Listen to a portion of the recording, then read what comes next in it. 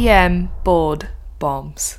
The following is a sample from our EM Rapid Board Bombs podcast. You can find it at emrapidbombs.supercast.tech.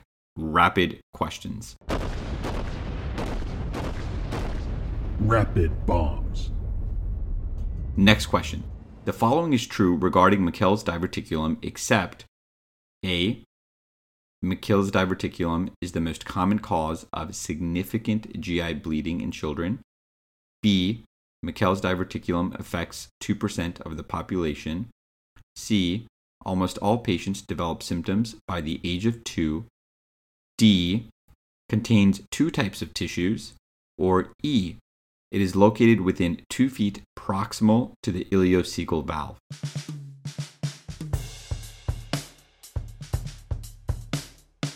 Correct answer here is C. Half, not all, patients develop symptoms by the age of 2. Blake. Hey, what do you need to know about Meckel's diverticulum? Well, it's the most common cause of substantial GI bleeding in children. Keyword being substantial. It's the most common congenital abnormality of the small intestine. You have to follow the rule of 2s here. You just gotta know them. You've learned them since medical school, you've forgotten about them, but now you have to relearn them.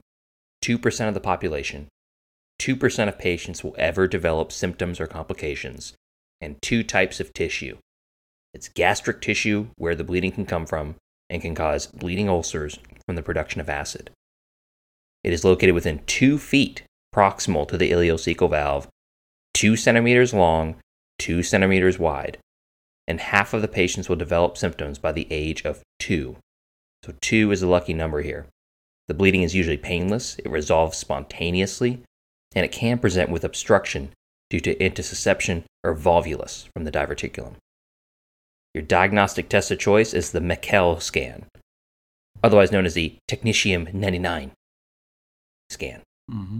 One key part of management is antibiotics, as often these patients can present with sepsis or septic shock, fascinatingly enough.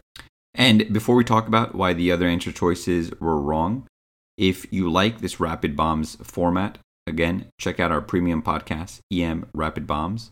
It's at emrapidbombs.supercast.tech. You can find the link in the description on this podcast or on our website.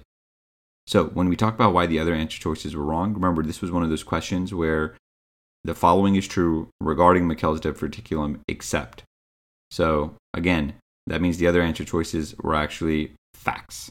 So let's talk about some of those facts. Meckel's diverticulum is the most common cause of significant GI bleeding in children. Meckel's diverticulum affects 2% of the population. It contains 2 types of tissue, and it's located within 2 feet proximal to the ileocecal valve. Let's get into the coaching. Look, you just gotta need to know this. I don't think boards are going to be really tricky about this. They simply want you to know to always consider this in your differential on the kid who comes in, who's less than 5 years of age with painless bleeding. I doubt they're going to throw curveballs of a pediatric kiddo with pain on this question. So again, remember those key things that Dr. Briggs said, and remember those facts that we just mentioned.